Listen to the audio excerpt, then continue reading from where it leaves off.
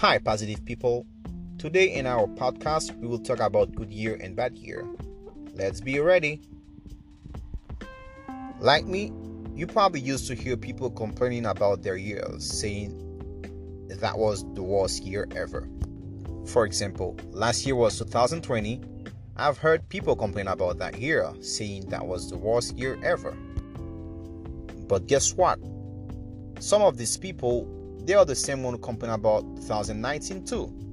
They are the same one who complain about 2016, 2010. And they are the same one who expect 2021 to bring something new into their life, 2025 to bring something new into their life. But let me tell you something. The year is just a 12 consecutive set of 24 hours. That means no matter how old you are, how rich you are, you have 24 hours every single day. You can choose to use that 24 hours to make progress in your day or not.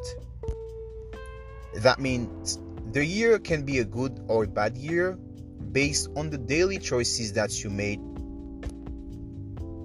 in your 24 hours. Do not wait for the year to bring to you what you can bring to your future. Start right now. Do something productive. It does not matter how small it is. Do something productive as a small step forward. Life is beautiful. Let's make it worth living with our daily, weekly, monthly achievement. See you later. Have a blessed one.